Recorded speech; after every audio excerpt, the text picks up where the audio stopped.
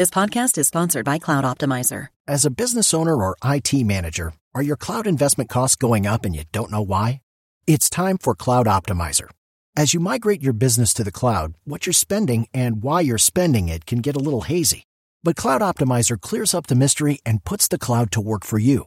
Cloud Optimizer starts by analyzing usage patterns, right-sizing resources, leveraging discounts you may not be aware of, implementing automation, and much more. And by reducing unnecessary expenses and maximizing performance, Cloud Optimizer guarantees you a savings of 5 times what you spend for their service.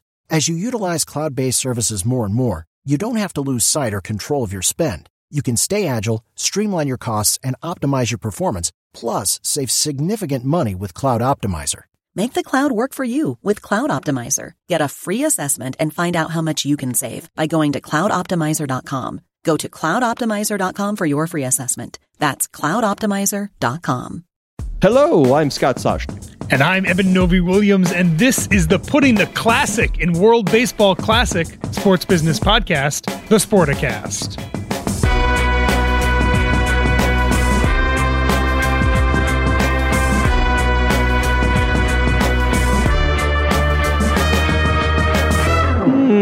Putting the classic and World Baseball Classic. It's okay. It's okay. Can I start with a complaint, though? Please. One of our colleagues, who shall remain nameless, Nick Peacock Smith, was in my office right before I came in to record, and he had some sort of kale salad. The whole place stinks of kale salad. I don't feel as if my full focus is here because it's in the olfactory up to the brain. It's just in there. Blaming the kale, classic complaint. It is. All right, but now let's go to what we do on this show. If you have your bingo card of Soshnickisms, the focus group of one, let's get it out of the way right off the bat. Early. Yeah, this is an important one because I'm driving home from the hockey rink. He got off the ice around 8, so it's 8:15 or so, and my son checks his phone and he got a snap from his pal Hiro, Hiro. And it's, hey, the gang's at my house. We want to come over and watch the baseball game. And of course, and by the way, he really wanted to go. So he was like checking his phone for the scores, like, oh, they're losing 3-1, whatever. And the thought of, I don't know how many, 5, 6, 7, 13-year-olds saying, hey, let's get to, they didn't do this for the Super Bowl, by the way. They didn't do this for insert sporting event here.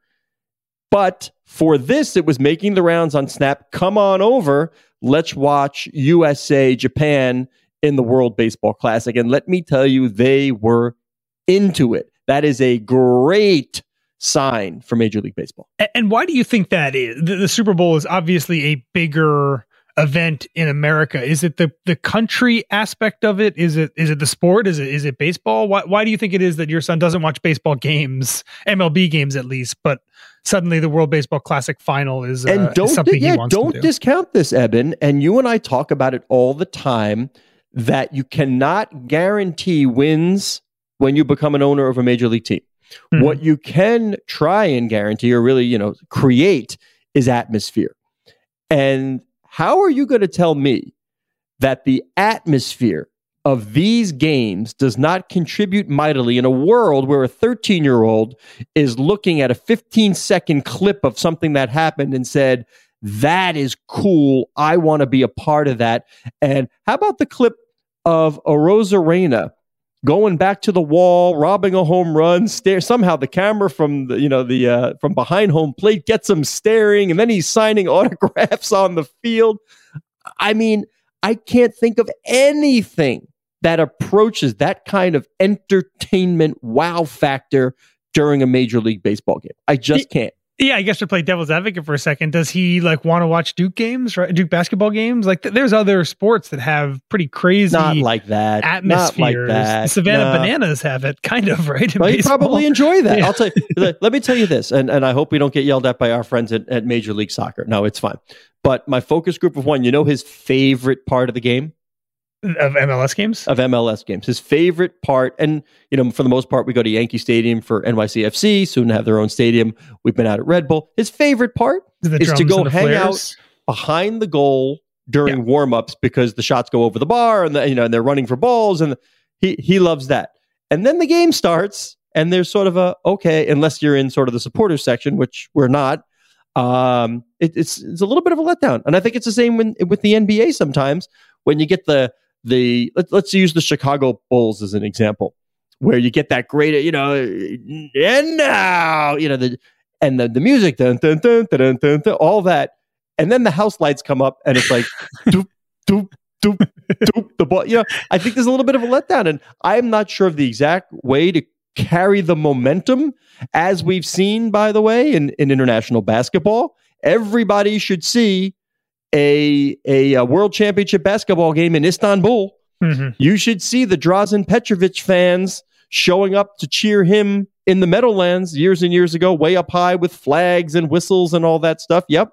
It makes for a really good time, and I think it matters. I think it's funny that, and we talked about the kind of the pre-World Baseball Classic finals backlash that a lot of baseball fans had towards this event earlier in the week and last week. I think it's funny that the common complaint about the All-Star game, for example, right, is that the players don't care and this product sucks.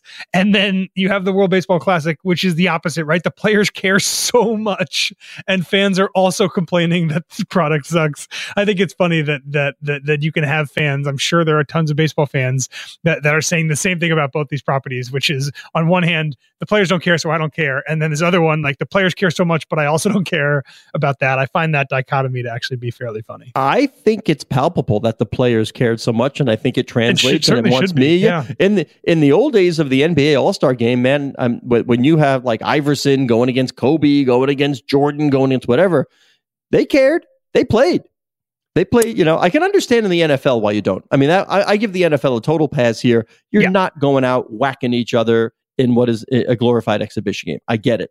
But it does matter when you can get the best of the best to care so much. I mean, and just think about, this is luck, of course, but what everybody looked at is, imagine the possibility of Shohei Ohtani on the mound facing his teammate, widely regarded as the best player in baseball, for the final out of the world.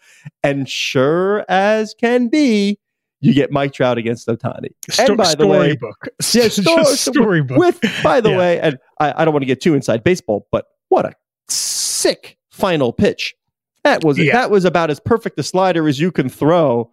And if it's possible to elevate Ohtani, this two-way monster, into like the most popular figure on the face of the planet in terms of athletes, man, oh man, really something. Yeah, not only would it be cool to see Shohei pitch to Trout? Not only did you get that, you got it in the last out of the last inning, but it ended in a strikeout, right? So like a strikeout or home run is the definitive win for either of those guys, but it could have ended in a pop out or a ground out or a single, and then someone else gets a hit. Like, the fact that it just ended with a definitive punctuating win for Shohei, and you're right, the real baseball fans, I think, there's no more evidence they need about Shohei's incredible talent and what he's doing to change the game.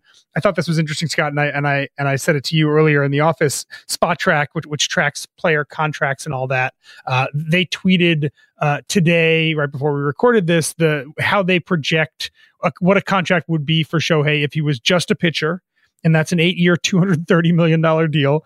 If he was just a hitter, that's a 10-year, $333 million deal. He's obviously both in some capacity. What he is doing on both sides of the ball in Major League Baseball is truly amazing. And he is, I think, the Angels have a decision to make. And if he gets to free agency, all that, I think this is the most intriguing and awesome free agency that I think baseball's seen in a very long time. And if Artie Moreno ever wants to sell the team for real, I mean, as part of my sales deck, I would have, all the team related stuff, but I'd have a separate pullout on Shohei Ohtani and the global possibilities open him. One of the folks who was kicking the tires and one of the bidders on the Angels before it was yanked off the market was a Japanese group. And you can see that they probably have a different line item for Japan and Shohei Ohtani and how they intend to monetize him. But I don't know. Am I super excited if I'm Rob Manfred because this happened? Or do I weep because it's over? And now I have to figure out, when I've got Kansas City at Oakland on a Tuesday night, what do I got?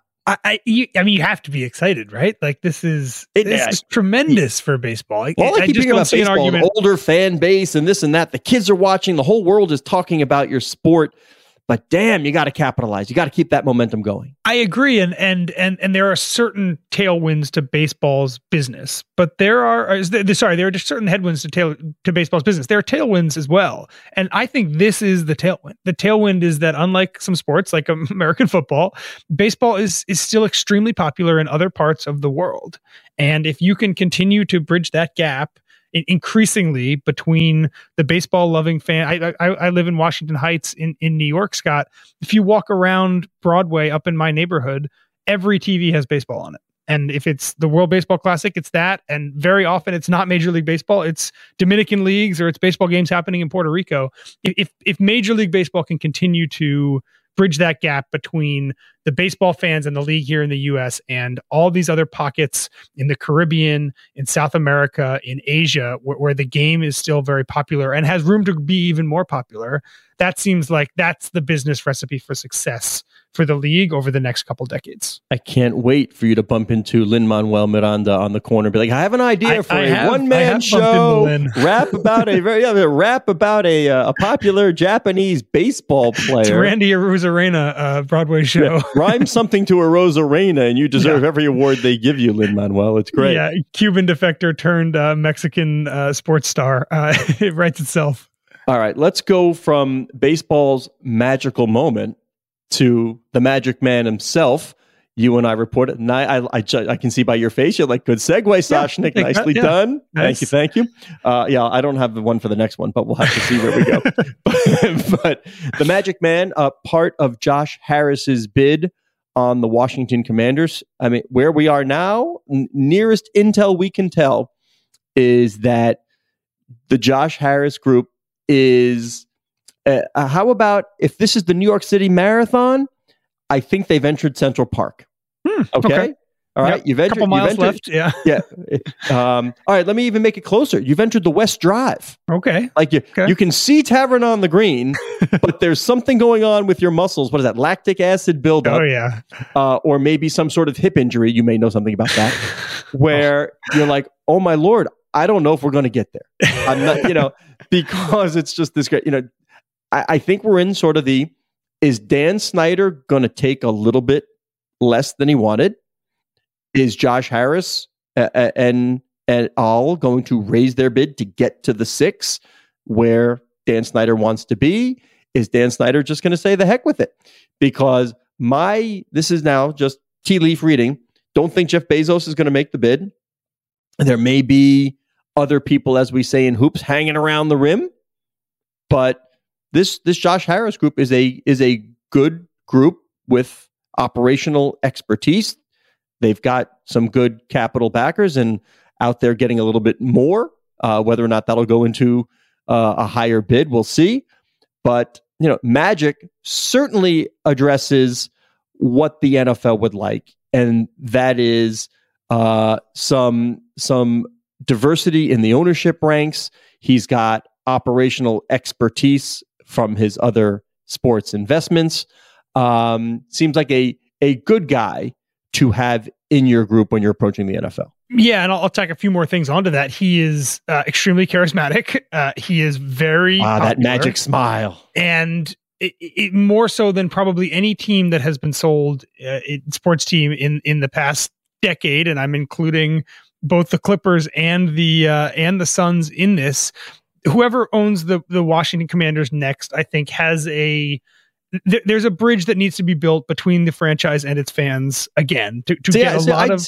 Can I disagree for a second? You absolutely, yeah, and I'm happy. I think as we do when we yell at each other out in the newsroom, I think that this is very similar to the Dodgers situation, in that the fan base was so happy to be rid of Frank McCourt at the time that whoever came in was going to be viewed as a savior by the fan base. Like, you had a 2-3 year halo just because you're not Frank McCourt.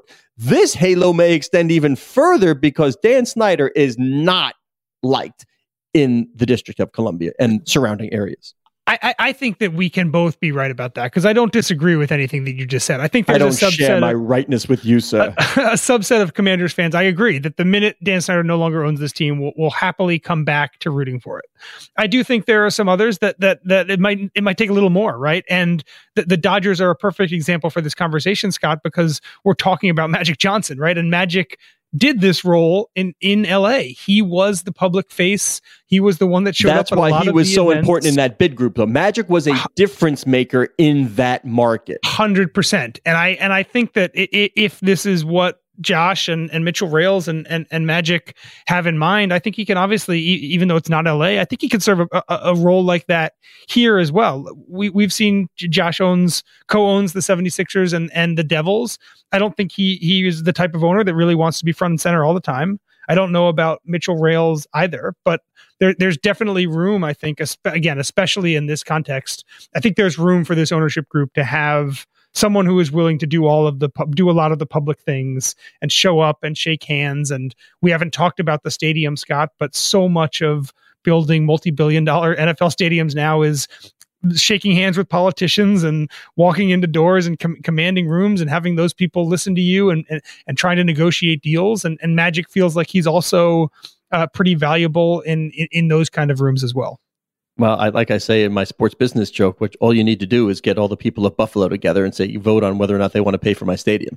might be a little different there, but yeah, it might be a little different. Not that anybody is asking my advice, but my unsolicited take is if you're looking at owning an NFL team and you have a horizon of decade plus, which would be my guess for Josh Harris. This is not a 3, 4, 5 year private equity like investment, somewhat quick exit. If you're looking at this as a long-term hold, it is cash flow positive. You will be profitable on day one. You are probably going to get a building that will, much like Chase Center, be a cash register. What's a few $100 million between friends? Raise the bid. What we've seen in franchise values alone in a league where I don't see the hard cap going away, where you are profitable solely on your national TV deal, when your largest expense is the player pool, then you add tickets and merch and all the other things you do, about as safe investment as you could possibly get. There's also an option if Josh doesn't want to raise his price or what he's putting in, he can add money to his group, right? He can look and bring in another LP or something like that can add another couple $100 million and without him paying more than what he's comfortable with, raise the valuation on the deal. I don't know if he wants to do that, but that's also an option. Scott, I was looking at these numbers yesterday, and I think a lot of Commanders fans know this. I think a lot of NFL fans don't realize the extent to which Commanders fans have turned on this franchise. Oh yeah, so you tweeted this or whatever. This was good. In 2010, the Commanders had the second highest attendance in the league, 83,000 people. And last year, they were dead last in the league at 56,000 fans per game. So in a little bit over a decade, they went from the second highest attendance in the league to literally the lowest in the league. It just shows two things. One, again, how much fans have turned away from the Dan Snyder-led Commanders. But to your point earlier, or I guess both of our points, just how much room there is for people to come back and how much fervency there actually is or once was in DC for this team. And yeah, I think if you're a prospective new owner, you're looking at that 2010 number and you're saying, okay, this is, if I can do the right things here, I think that can be an expectation moving forward. All right, let me look at the standings because I don't know this stuff. I'm looking from last season. Washington 8-1 at home. They were 4-5. If they were 12-5 like the Cowboys, or 14-3 like the Eagles, and I know you can't promise that, or 13-4 like the Vikings. Look at me reading them off, pretending to be smart. Or 13-4 like the San Francisco 49ers. Oh, you really memorized those standings, I know my NFL standings, eh? Would that attendance be the same? Or is it just sort of like I'm just totally turned off and I'm not going? Yeah, I think it's probably I bet you Snyder plays a bigger role than and if I remember correctly, this was a team that was kind of in the running for the playoffs until the end of the NFL season last year. So it's not like they were bad all year. They were they were vying for at least a spot in the playoffs at some point. I am literally patting myself on the back for the transition already. Of course, those fans, fans short for fanatics. Good. Come on, Novi Williams. Easy, but good. Yeah. Easy. Did you have anything planned? Or are you waiting for me to make it? Okay, you always criticize my openings. I think the fan to fanatics transition is a pretty simple one. Yes, but you didn't have it. Fanatics and the NHL have a deal, and Fanatics will now sort of be the label Fanatics will be on the jerseys that the players wear. And I mean, they've made plenty of replica stuff for the NHL already, but I saw Gary Bettman and Michael Rubin on CNBC, and they're like, well, it's the sort of the natural progression to our relationship was for Fanatics to put its logo on the uniforms. And you and I were both surprised, and I'm a hockey guy. You and I were both surprised that there was a little bit of backlash, at least if you're gauging by social media. Hockey fans didn't seem to love the move, which I just don't understand. Yeah, I want to get to the fan reaction in a second, but first I'll start with the news part of it. I think natural progression is the right way to think about this, and it really does show the gradual evolution of Michael Rubin's the e-commerce business and the way that Fanatics has transitioned from it's just being its e-commerce dominant to pushing its own brand. This felt like an inevitable thing years ago, Scott. The minute back in 2016, I think the NHL was the first partner of theirs. The minute Fanatics got its hands on apparel rights, right? So they started with championship shirts and headwear, I believe, so that when the Capitals win the Stanley Cup, the t-shirts that everyone puts on, those are Fanatics branded shirts. And then they elevated to making replica jerseys in the NHL, and then they elevated to this Authentic Pro line that they have, which is performance wear, so stuff that players are actually wearing when they're working out or when they're training or when they're practicing. It does seem like when you view those things as step by step, Fanatics pushing its own brand kind of deeper and deeper into this whole ecosystem. The authentic on ice jerseys seemed like the exact next step, and I would be surprised if in 2 or 3 years, if the NHL is the only major U.S. property that has an on-field or on-ice jersey. Ooh, Novi Williams value add. Fanatics. Objection. I love it. And for folks, because I saw this a lot on Twitter as well, people kind of wondering, Fanatics doesn't make authentic stuff, doesn't make the player worn stuff. They actually do. They bought Majestic back in 2017, and Majestic was for a long time the maker of the official baseball uniforms, and now those uniforms are Nike uniforms, but Fanatics still makes them. So even though they bear the Nike swoosh for MLB players during games, that actual material, that actual uniform was made and manufactured by Fanatics. So it's a company that has been doing making authentic game-worn on-field uniforms in other sports for a while. And then the last thing I'll say, Scott, is that Fanatics hired a number of the people from Adidas that were working on the authentic jersey program, NHL program in the previous few years. They're contracted with the same manufacturing plant that made the Adidas uniforms for years as well. So I don't think there's going to be, at least not in the beginning, a massive change, probably in design or really in composition and quality between Adidas and Fanatics. And I know that's a concern from the fans that we saw on Twitter. Now, is that factory located in Quebec? I actually don't know where it is. I know. Really? I know it's in Canada. It is. If I know something you don't know about this story, you're in trouble. Go ahead. Yeah. I mean, that should be a rule. Wherever your jerseys are manufactured for your players wearing it, you have to have a team. Note for Gary Bettman, Quebec. Good rule. Yeah. Let's get the Nordiques back because I like the logo.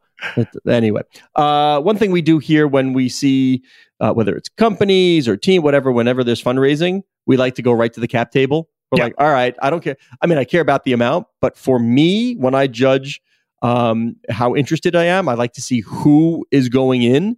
So the fact that Slam Ball was coming back, all right, interesting enough. But you and I, then we go down and we take a peek at the cap table and we're like, this is pretty interesting. Let's see what this group of what we think are savvy sport investors are putting their money behind, and maybe this thing's got some good legs. And easy. It's got some bounce, Scott. An easy transition I here. Intentionally didn't say it. It's got an easy transition here because Fanatics CEO and founder-ish Michael Rubin, part of this cap table. Some other big ones, David Blitzer, who it feels like is invested in pretty much every sport at every level across the world. Gary Vaynerchuk, my friend Lloyd Danzig of Sharp Alpha Investors, Blake Griffin, former or current, I guess, NBA player. I'm actually not sure. Yeah, I'm not sure which bucket he falls into. But yeah, it's an interesting cap table for I think a really interesting product, right? I am a product of the slam ball era. I loved watching it when it was on TV back in the late 90s or early 2000s. If memory serves, help me on this. And I don't know why this is bouncing around back in the medulla oblongata, but did Pat Croce have something to do with slam ball back in the day? Oof.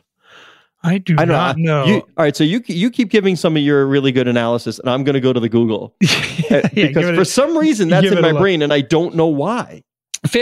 Slam ball seems to fit very well into this mold that we've seen a lot in the past few years, and we've talked about it on the show, Scott, of these kind of upstart sports leagues, and some of them, like the XFL, exist kind of within a sport that is extremely popular right now, and then some of them, like slam ball, are kind of built around a different experience or something that pulls from sports that we know, in this case basketball to a degree, and adds a unique spin on them. And one thing I will say, Scott, because you talked about your son and the way in which a lot of his fandom seems to be driven not by what's live or what's even the most watched things on TV, but more what's getting buzz on social media and what's easily clipped in TikTok and Instagram and Twitter.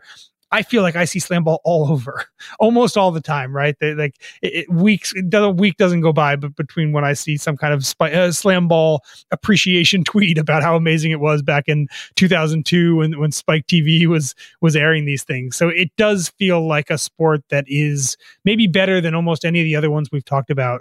One that is especially made for short little highlight clips that can go viral on social. All right, two things on the Google. April 3rd, 2008, slam ball commissioner Pat Croce. Huh? Commissioner. He was the commissioner. I did not. I for some reason I had Pat and slam ball in my head and I couldn't figure out why. Now I know. And here's the Soshnick value add for any parents of 13-year-olds out there. There is if there is zero chance I am allowing my idiot to go to a slam ball place and play with his pals, there would be multiple concussions, can't play it. Multiple broken ankles. There is zero, and as you know, I am one to let him go and do. They play this side. Have you ever heard? I don't even know. Maybe you've heard it. These kids play a soccer thing called Brexit. They just get soccer players together. It's called Brexit? It's called Brexit, and it should be Break It, because pretty much the whole point of the game is to see how hard you can slide tackle somebody. Okay. And but for soccer? Against my better judgment, I let him go, but there's zero chance I would no freaking way. They would kill each other on great property and snippets, like you said, great for social, great for... I see all that, but participatory, zero chance I'm letting my kid in on that.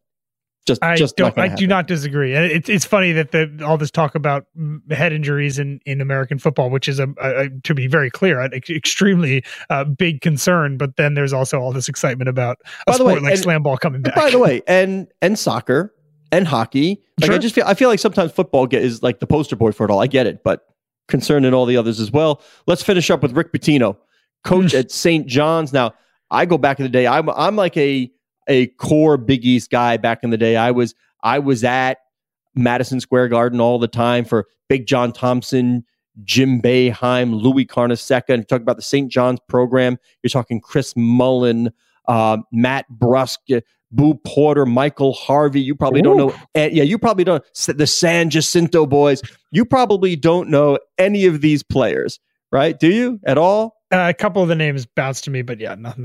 Chris Mullen, obviously. I hope that's one. Yeah, but Matt Rowe, huh? Anyone? Matt Rowe? Anyone? That doesn't mean anything. No, he was a Syracuse guy. I was just testing you, just seeing where you were going to go with that. It's just like Rick Pitino now, and the interesting part here, big name, back in the number one media market, and he is already taking aim at what he's hoping to create. Yes, winning basketball, but it was all about, we're going to pack the Garden. The season ticket sales were up 20% already. And that's a big part of the allure of a coach these days. It's not just are we going to win games, but how are we going to do in the coffers? And he is selling the fact that this vision is going to translate into dollars. I wish St. John's was a public university and we could get our hands on this contract. I would not be shocked if which we're seeing increasingly in some coaches' deals now, some kind of a cut of either ticket sales above a certain threshold, commercial deals that come into the university via the coach. We've seen that a little bit in college football. I wouldn't be shocked if Rick gets to share in the upside here. Rick has a very checkered history, obviously, for a lot of different reasons in his past. It seems very clear that he is a heck of a basketball coach. Did a great job at Iona in the years that he was there, made a number of NCAA tournaments. I don't believe they ever won a game, but got there a lot at a relatively small school.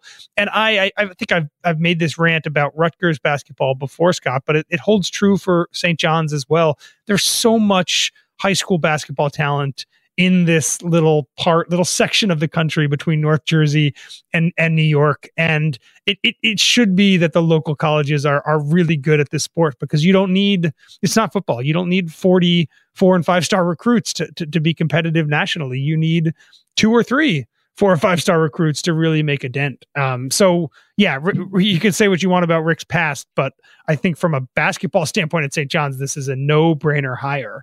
And I agree. I think there's a nostalgia aspect as well, both to it being Rick and also just the way he's talking about the Big East and New York City basketball. Shout out to Marco Baldi and Bill Wennington. He is Eben Novi Williams on the Twitter, Novi_Williams. I am Scott Soshnick on Twitter at Soshnick. Our producer is Matt Whitehurst. Thank you very much, Matt. Digital media editor is Cora Veltman. She does like it when I remind you that the show can be found at Sporticast, which is the hub of the Sportico Media Network.